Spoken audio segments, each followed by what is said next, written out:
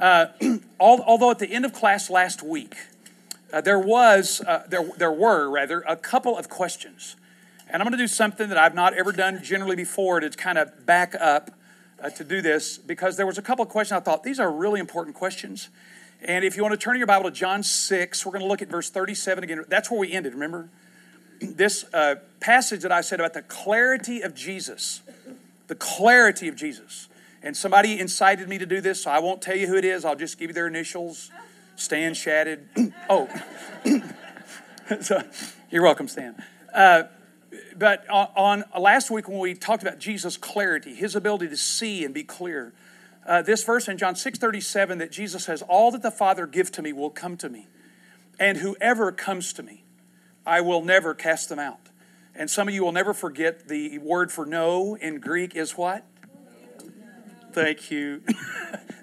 Yeah, OU. For all the OSU people, yeah, it's OU. That's what it means. The word for no. And this passage is written in a way that is the strongest way it can be written in any way in Greek, because the two words for no are back to back. No, no. That's why translations translate it certainly not. So here's this statement that Jesus said, I will never cast you out if you come to me. You know, people often have said to me, and some people even after class, well, isn't there a point at which you can't come? Isn't there a line? I mean, I heard that all my life. I heard it often, that there's a point or a place or a line or I don't know, whatever. But, you know, the idea of where God will no longer receive you. And I'm going to do this quick now because I've got some other stuff to do. I know one of the passages that people refer to, it's found in Genesis 6. It says, my spirit will not always strive with human beings or mankind. But don't stop there. That's all I ever heard as a kid. My spirit shall not strive with human beings, for he is flesh, and he will live only for 120 years. What that is suggesting, if you've read Genesis before, is that human beings did not come into life, physical life, until God breathed his what? Spirit. Ruach, or spirit, or his breath. And all that passage is referring to, in my judgment, is that human beings are not going to live forever. That's all that it is. It isn't some statement that God's going to finally give up on you, or stop caring about you, or stop calling you, or stop responding to your requests for need. So I've looked over the Bible quite a while, and I can't find any place where it suggests that there's a place or a point or a line. Now, we do know that Jesus talked about there is one unpardonable sin. It's called blasphemy against the Holy Spirit. You go look at it in Mark. But let me just say something to you, because I know there are sensitive souls that when they hear that and they sort of take that in. I've met a lot of people over the years who've thought I've committed the unpardonable sin. I say, well, why is that? Well, I did this and did that. Listen, can I say this to you, that when the Pharisees said what they said about Jesus, that he was from the devil, they didn't go home that night and say, you know, maybe we were a little hard on him today. They had no interest, no concern, none whatsoever about what they had said.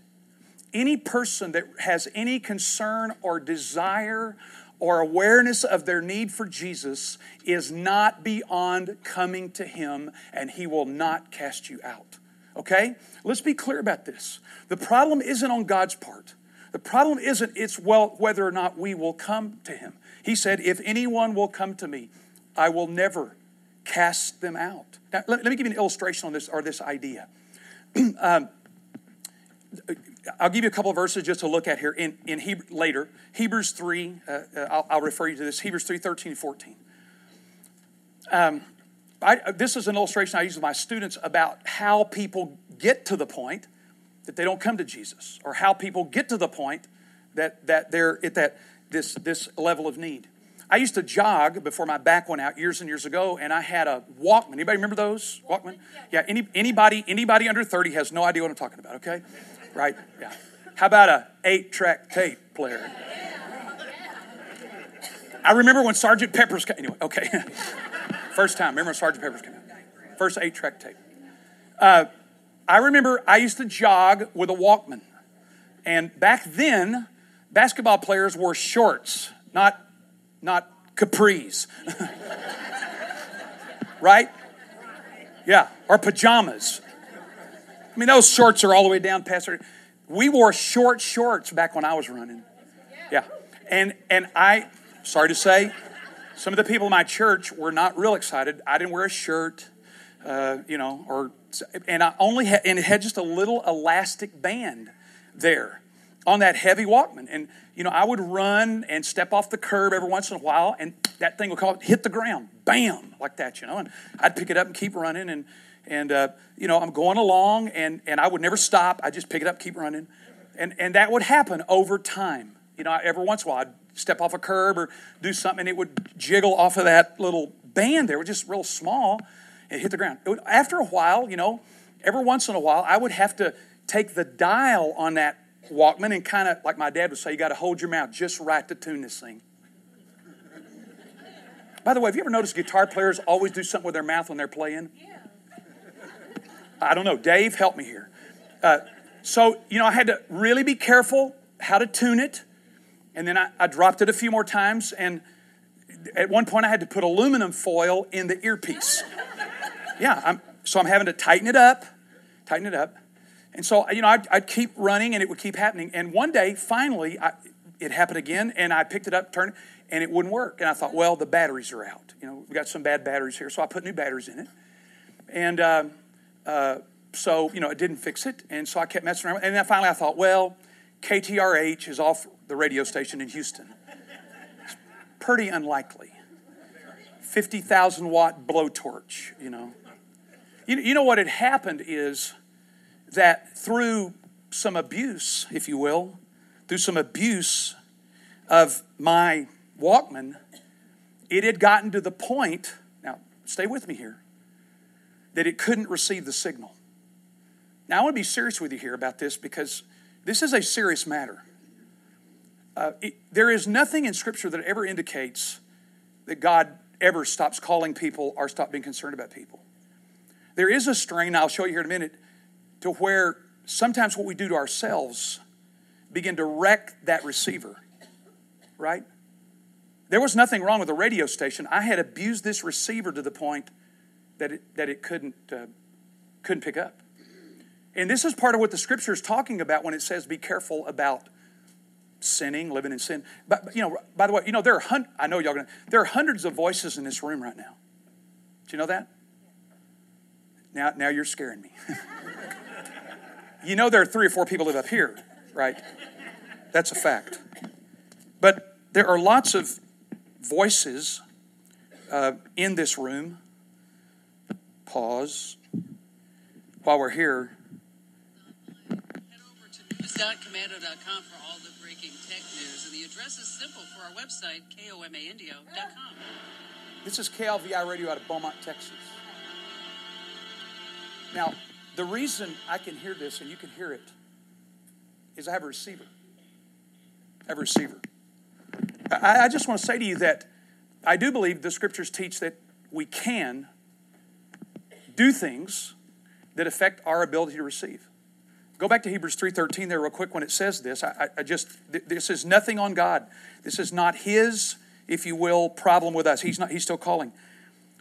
But in chapter 3 of Hebrews, verse 12, it says, take care, brethren, that there not be in any of you an evil, unbelieving heart that falls away from the living God. Instead of, here's the antidote, but encourage one another day after day, as long as it's still called today, so that none of you will be hardened by the deceitfulness of sin.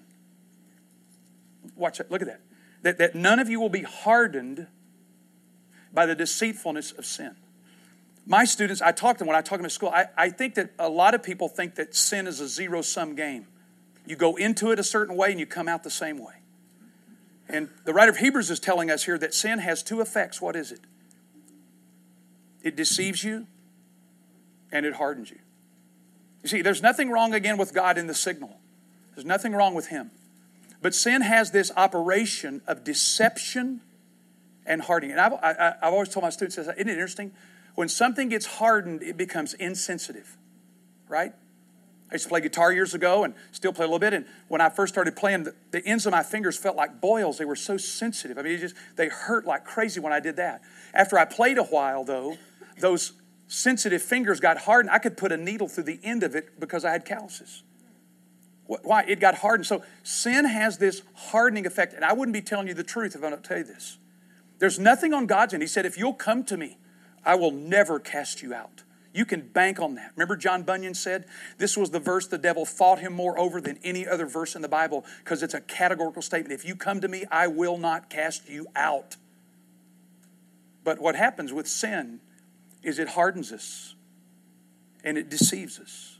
The interesting thing about deception is when you're deceived, you don't know it. When you're deceived, you don't know it. That's the nature of deception, right? You don't know it. And so Jesus is saying, I will never cast you out. But the Bible is clear to say that there is, in our sense, a responsibility for us to take this serious enough to say that we can do things to ourselves that cause this matter of this signal or this understanding to be confused and mixed up. Now, when people always say, when does that happen, Cliff? I'll tell you this. I'll say this. Let me read you a quote. I'm getting all technology today on you. A.W. Tozer said this: the purest saint at the moment of his greatest strength is as weak as he was before his conversion. What does that mean? That if you know you need Jesus and you have an awareness that you're weak without him, you're not in any problem. With me? If you know, if there's an awareness of need, you don't have to be afraid of this. You don't have to be afraid. Well, because some of you are going to, my receiver's all goofed up. I'm just telling you this. I'm saying, be aware of what sin can do to us. Not what it does to God, what it does to us. It deceives us and hardens us. And that's not a good thing. But God's grace is willing and able to anyone who'll call it. I'm going to go further. I told Becky a verse I've been struggling with, or thing. In Luke 18, you go look at this later. In Luke 18, I'm all over the place today, right? I told you we're going to be in John 6 much. We're going to be there some. In Luke 18,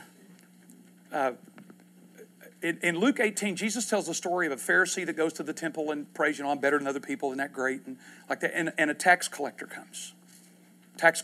And he says he won't even look up. He won't even look up. And he just says this, God be merciful to me, a sinner. That's all he said. And Jesus said, that man went home justified. I had some struggles in my life of things I've done that I've thought, I got to make that right, or I got to fix that. And I can't. It's happened. It's already happened. Can't fix it, can't change it. Jesus doesn't say this guy cried out and said, I promise to be better. I'll do good. I'll fix what I messed up. I won't do that. He just says, God, be merciful to me, a sinner. And the Bible says he went home justified. Listen, your need, your sense of need for Jesus is what qualifies you for his grace and strength. The only people I ever worry about, people don't have any need. People don't have any need. They've just come to the point that, I'm as good as I need to be, and I'm better than most others. So there's no place in the Bible that I know of that I can, and I've studied it and looked because I have had questions like that myself, where God has said, that's it, I'm done with you. We're finished. No. Whoever comes to me, I will never cast him out. The question will be this in some people's lives. They don't know they need to come. They don't know they need to come. There is no sense of need in them. There's no sense of awareness that they need Jesus. See, that's the greatest danger for anyone. Not that you are so needy, not that you know that you're needy. Your greatest danger and my greatest danger is that we come to what we don't think we have any needs. That's the danger. And that's when the signal, in my judgment, gets mixed up. That's when the problem sets in now. And I felt compelled to say that. And I hope if that's helping somebody, that it will bring them along the way. But you don't have to be afraid that there's some magical point. If you ever have a sense of need, if you ever have an awareness of needing Jesus, you just come to him. What did he say he would do? This is a test. Never cast you out. Never. Take that to the bank. Okay? Now, in all of that saying, as Jesus is working, we're going to stay in 6 here for a minute, there is this understanding in this conversation that there are some reactions to this. There are some reactions to what Jesus is saying. Some of them are understandable. Some of them we go kind of scratch our head. In John 6, we're going to finish out today somehow, somewhere. In verse 59, these things Jesus said in the synagogue as he taught in Capernaum. This is a picture I took right behind there. I've got another picture is the Sea of Galilee. These are the mountains. And when we were in Israel, I think I mentioned this some time ago that we'd gone to Israel. There's a synagogue there that's still there. It's called the White Synagogue, partly because of the stone. And this is where Jesus was teaching this. I mean, I stood right in there. I saw the line where they said, this is the baseline here when Jesus was here in this synagogue. It was an amazing experience to stand because this is where Jesus is speaking and teaching in this synagogue.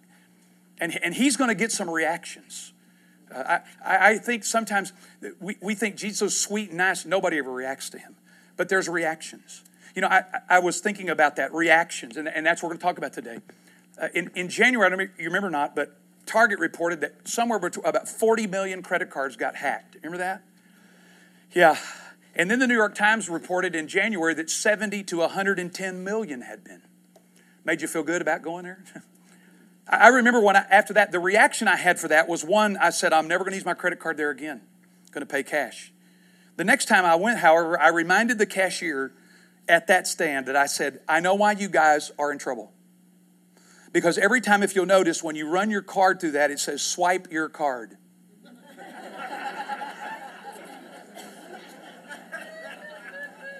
That's what it says.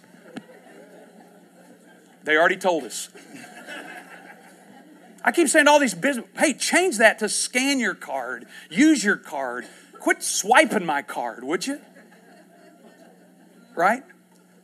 So when I saw all that, I mean, I had a reaction. I thought, I'm going to pay cash now when I go to this place. And I'm not putting them down. I guess they've got it all fixed up. They're a great company. I went online for the first time and decided I'm going to register my credit cards. And I'm going to start watching them every day and see what's going on. And then in the back of my mind said, yeah, and your bank's going to get hacked.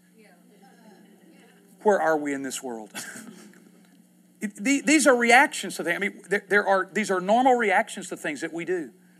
In Jesus' time, in his speaking and teaching, there are some reactions here that we'll look at. And it's the reaction of Jesus' disciples and followers. Look at verse 60.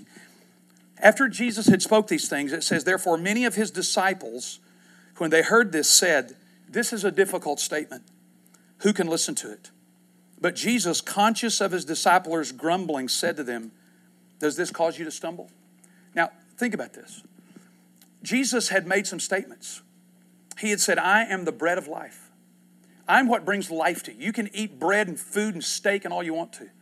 But I'm the source of life for you. And many of us have found that to be true. Jesus had said, in the midst of all of this, you have to eat my flesh and drink my blood. Now just think about that for a second. Eat my flesh and drink. It's what he says. He who eats my flesh and drink, verse 54, has eternal life. I mean, this is an idea of people say cannibalism. No. It's an idea of taking Jesus as the very sustenance and source of my life.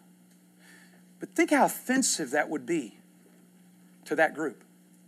What did Jews usually think about blood? Sacrifice. Could you eat it? No. You couldn't. You had to drain it out of the food that you ate. I mean, for Jesus to say something like this to a Jewish crowd is just bizarre. For him to say, you've got to drink my blood. Now, the scriptures say in places that the life is in the blood. He's saying, I'm your source. I'm your sustenance. You got to have all of me for you to live. It's a difficult statement. It's harsh. The Greek word skleros means this. It's hard. It's difficult. It's hard to digest even in that respect. So Jesus' statement, in one sense, is just hard. Look in what it says. Many of his disciples didn't follow. Now that word there, when we think of the disciples, we think of 12 guys or 11, eventually 12 people. But the word disciple means follower. It means somebody who's following along or imitating. This is not just a term that Christians use. In the ancient world at that time, Plato had disciples, and Aristotle had disciples, and rabbis had disciples, and Bob had disciples, whoever he was. But the sages always taught that you would take people to yourself and they would follow you. And that's what the word says, that they no longer walked with him or followed him. We'll see that in a minute. That the word mathetais, or the Greek idea here, is that rabbis would say you're to walk so closely or follow your rabbi so closely that the dust that he kicks up gets on your clothes. And that's kind of an interesting metaphor, that you should be so close and walking and following that the dust that he kicks up is on your clothes. And Jesus does make a difficult statement here. There's no getting around it. I tell my students sometimes, if you read all of the New Testament, if you read all the Gospels, guys, let's be honest, there's some difficult statements, aren't there? I mean, we can pick and choose, cherry pick what we like, and I've got those for me. Jesus is not always that easy to get along with. He makes some statements that I just go, whoa, hold it here. There's got to be another explanation. That's why we have theologians, right? So we can explain it away. You have to deal with it. Jesus makes this statement and they say, this is difficult, Jesus. This is really difficult for us. We're having a hard time hearing this. You see, many of these disciples or followers had been happy when Jesus was feeding people. And they were happy and willing to follow when he was healing people. But things are starting to get serious here now. This teaching is getting a bit too serious. It may cause some adjustments to my life. And now notice, look there, it says in verse 61, they were grumbling. If you notice this in chapter 6, you can go back and look at this, but the only other time that people are grumbling in the Gospel of John, besides the disciples here, are religious leaders. Back in 641, when Jesus said things, they grumbled. It means to murmur. It means they're not happy about this. So Jesus says these things and he says, is this causing you to stumble? Is me saying that I'm your source for your life? I'm it. You're going to have to find me as your source. You're going to have to look to me. I wrote in my notes here, I thought this, that when I was a kid, I heard people say, if anyone wants to be my follower, they have to deny themselves, take up their cross, and follow me. I always thought denying myself meant I couldn't do anything fun, right? Because all the people in my church look like that. I since found out they were just boring people, right? They couldn't have fun if you dropped them in Disneyland with $3,000, I'm serious. It's just weird. Well, and that was all back in another state. But denying yourself. Well, if you like something here, you can't have it. I always said, I want to deny myself. God, please don't ever send me to Hawaii as a missionary. That didn't work. It really, this statement is harder than that. Than just saying, well, just don't do the things you like to do, or, don't eat the food you like, or like that. What Jesus is really saying is this: refuse to accept that you're the source of your own life. Refuse to accept that. You have to refuse to accept that you're the source of your own life. Jesus said, you don't have, I'm going to give you life. You don't have it. Some of us have come to that slower than others to say, you know what? I've had cars and houses and things like that, and we've lived, but you know what? That doesn't bring life. Jesus is the one who brings life. He brings life at a level that I've never known before. And he's just simply saying, look, that's a hard statement. You have to give up on being the source of your life. It's much deeper than just quit eating cheeseburgers or, don't wear cool clothes, or some of y'all don't have no problem with that. But not saying who. Verse 66, as a result of this, many of his disciples withdrew and were not walking with him anymore. And the word disciple here is real. These are real followers. These are the words of when Jesus said in Matthew 28:18-20, go make disciples. Same word. These people decided, hey, no, I'm checking out. This is too hard. This sounds too fundamental to me. This sounds too harsh to me. And Jesus is telling these people today, are you going to follow me? And I've told you before, if you're in the doldrums in your Christian life, if you just feel like, I'm not growing, and of course, I don't know if you can even evaluate that. I've come to the point I don't know anything anymore. I'm serious. I don't think you can evaluate that. But I tell you what, if you would like to take Jesus seriously, one of the places we run from often is the Sermon on the Mount, because, man, it is powerful. Sermon on the Mount, when Jesus said, love those who persecute you. Pray for those who misuse you. Help those in need. Don't think that you can get by with just not doing an act. Some of these things are in the heart. Those are harsh statements. Those are tough. And sometimes if we're not careful, if you're like me, if I got favorite passages when I want to run to when I feel a certain way. I do. I made a commitment last year, and November is the end of it, but I don't know if I'll stop. I made a commitment last November that I would not read anything in the Bible in my own devotional time except the Gospels. I'm going to tell you something. This guy is emerging in a different way than I've seen him before. He really is. I'm seeing Jesus in a different way. He's bigger. He's more magnificent. He has greater compassion for people, and he says some things that are not that easy. I'm not saying try this in your own strength. I'm not saying go find something hard to do and just do it. What I'm saying is that Jesus often, if we'd be honest, is calling us to living a life that some people just don't want, right? I think it's foolish for us to think that everybody wants to follow Jesus. That's not true. There's too high a quotient. So let me just ask you this. What if this week you ask yourself if you're avoiding a difficult statement of Jesus? Have you been avoiding one? How could you get some help? Now listen to me carefully. Write these words down.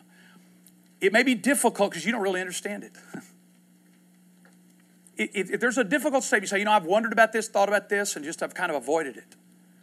To maybe go to that and say, okay, how could you get some help in understanding and applying this statement? It may be that you just don't understand it. That's what's so difficult about it. And it may not be that difficult at all. So I'm not just saying get something and go do something. I'm not Nike here, just do it. I don't believe that.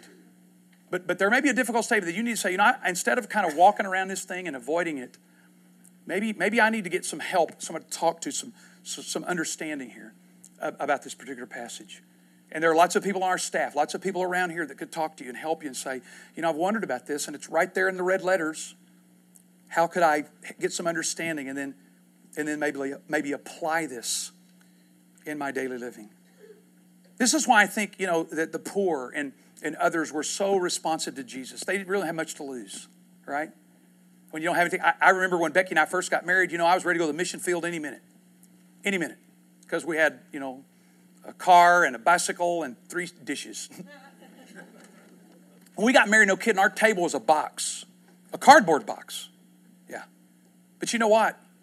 You start accumulating things and get more things, and now I think, I got the car and I got a 401k, and I'm not saying that's bad. I'm just saying that we sometimes avoid the things of Jesus as we get more confident and competent in life. And I'm just asking me, myself, and you. Now, watch this also. The second thing, the reaction of Jesus. So, verse 67, so Jesus said to the 12, you do not want to go away also, do you? I've heard different statements. I went back and did a little grammatical work on this. But Jesus turns to these guys. Now look, think about it. All these people are leaving. See ya, we're out of here. And Jesus turns to his 12. And he just says, do you want to go too? Now some have interpreted that Jesus has an open door policy. He's not going to force you to follow him. He's not going to make you follow him. This is something you must be convinced of and aware in your own life. Maybe it's an open door policy. Are you going to go too? The interesting thing about this passage, though, is that the way it's written in Greek, it it anticipates a negative answer. And what I mean is that, no, we're not going to leave you. You can write in Greek, like I told you, remember the word OU means no? Just let that settle. The other Greek word is me, M-E, along E, that means no. And when a sentence is written with that at the beginning, in a particular, in particular mood called the indicative, then it is answering itself by saying no. The answer is no. Isn't that interesting though? Jesus said, you don't want to go away also, do you? No. No, he knows that. But why is Jesus even asking that to these guys? He knows the answer. Is it possible that sometimes Jesus asks us questions so we can understand about us? I mean, I remember some years ago I was getting ready to go do something and I don't hear the Lord's voice. I'm not that spiritual. I told you I sound like I'm lots more spiritual than I am. You asked Becky. But I remember getting ready to do something. I thought, well, I don't know if I should do it. And I just had the Spirit of God say to me, hey, Cliff, what are you doing? Now, he knows, right? He's not gathering information. He knows, wow, I wonder what Cliff's up to. I said, I'm about to do this. And then he said, no, you're not.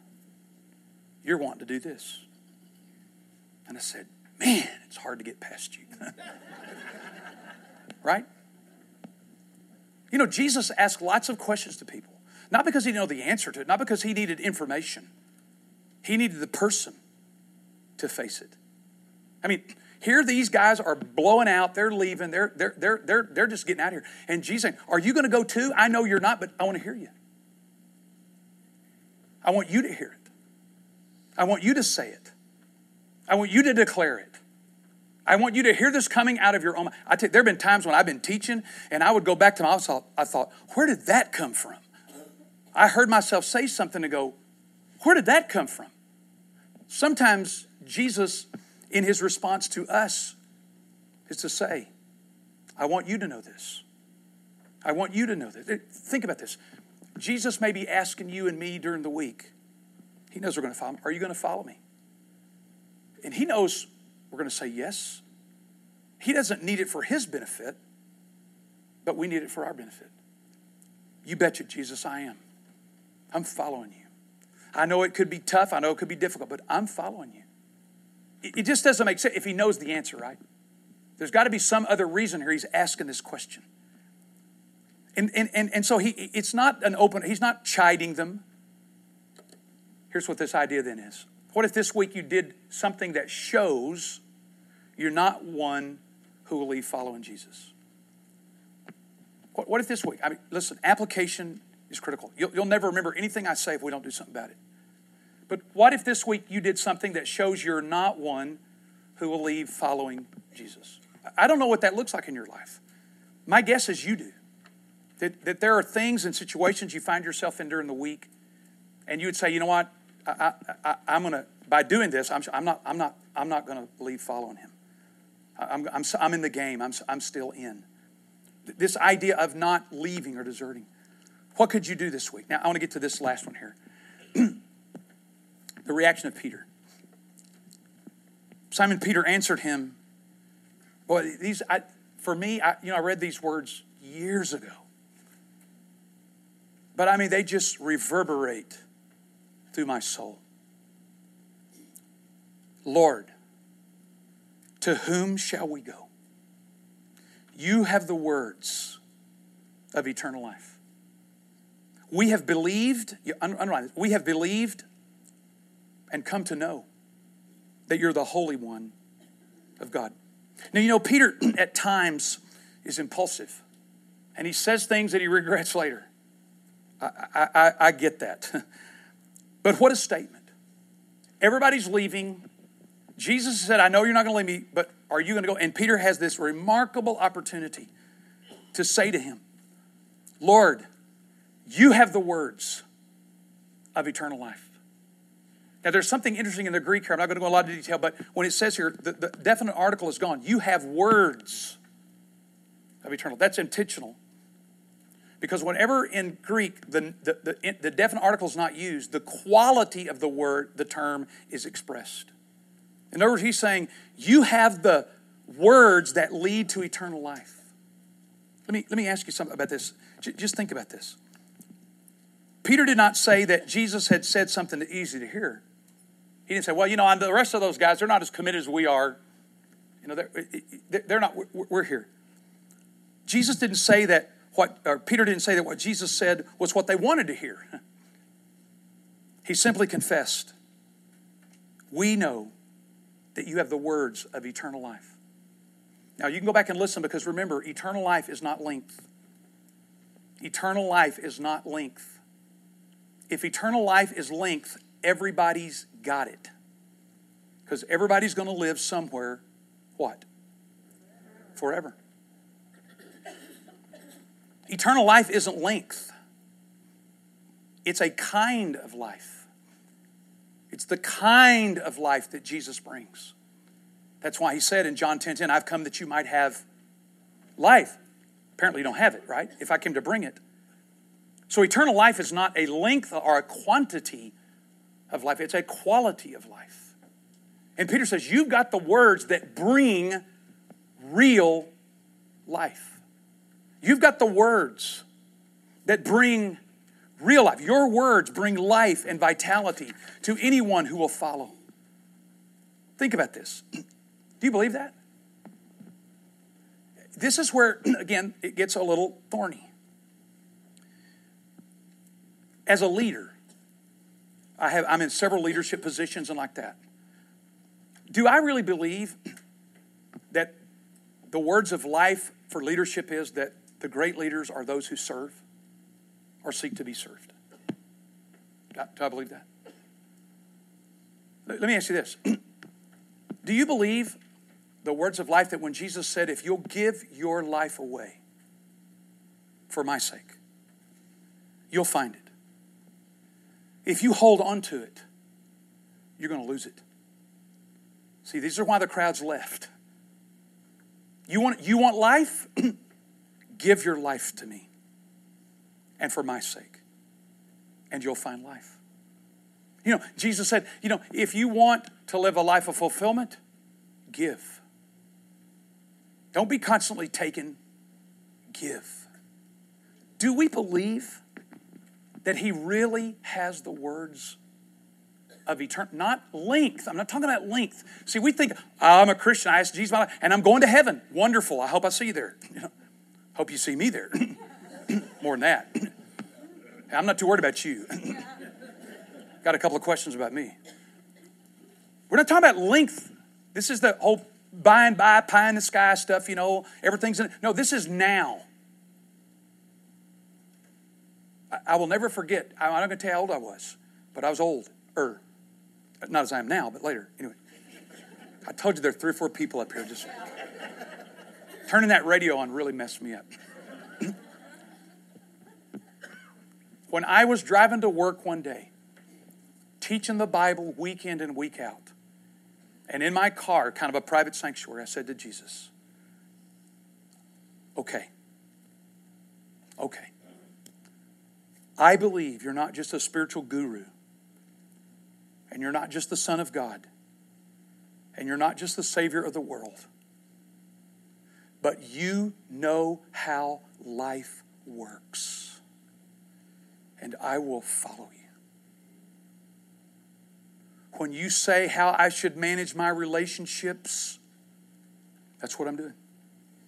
When you say how I'm going to manage my time and life, that's what I'm doing.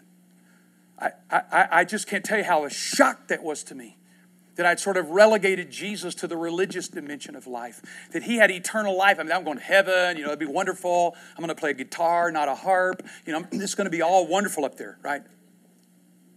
As I began to study the Bible more and more, I said, no, this life that Jesus brings is not length or quantity.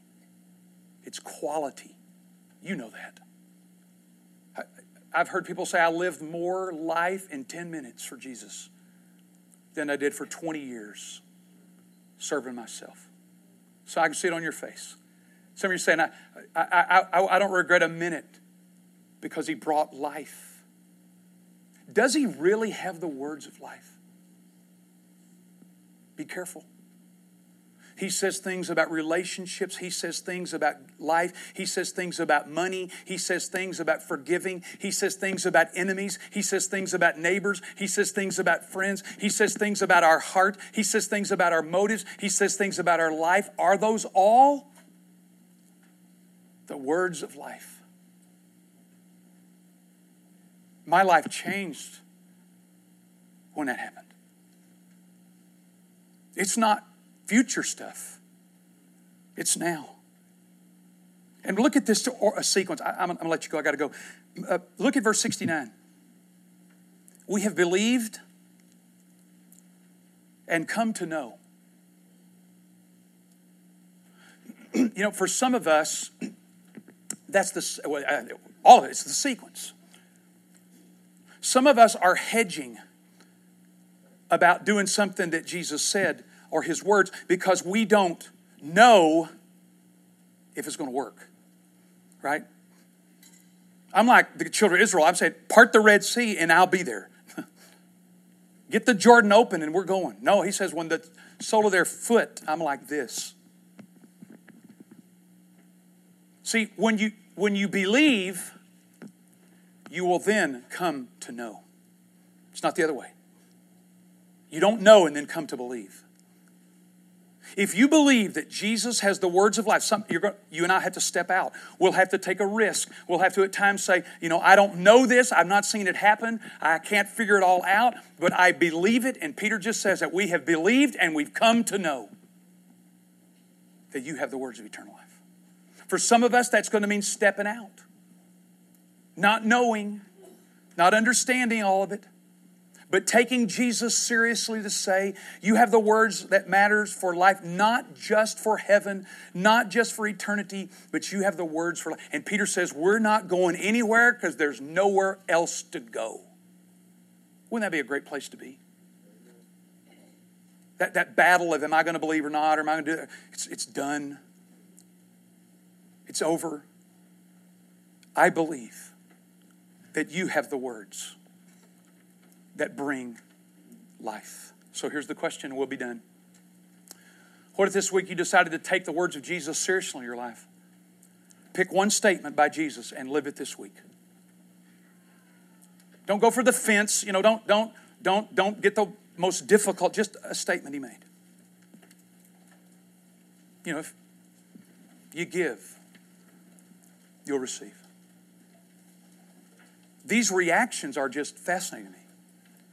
The reaction of the disciples that were following and left, the reaction of Jesus to that, and the reaction of Peter. Let's pray real quick. Lord Jesus, we want our reaction to be the reaction of Peter. We've settled the issue. There is nowhere else to go. So we look to you, Jesus, as our strength and source, as our life that you bring us. We pray this in the strong name of Jesus. Amen. We'll be in chapter 7 next week. That's a promise.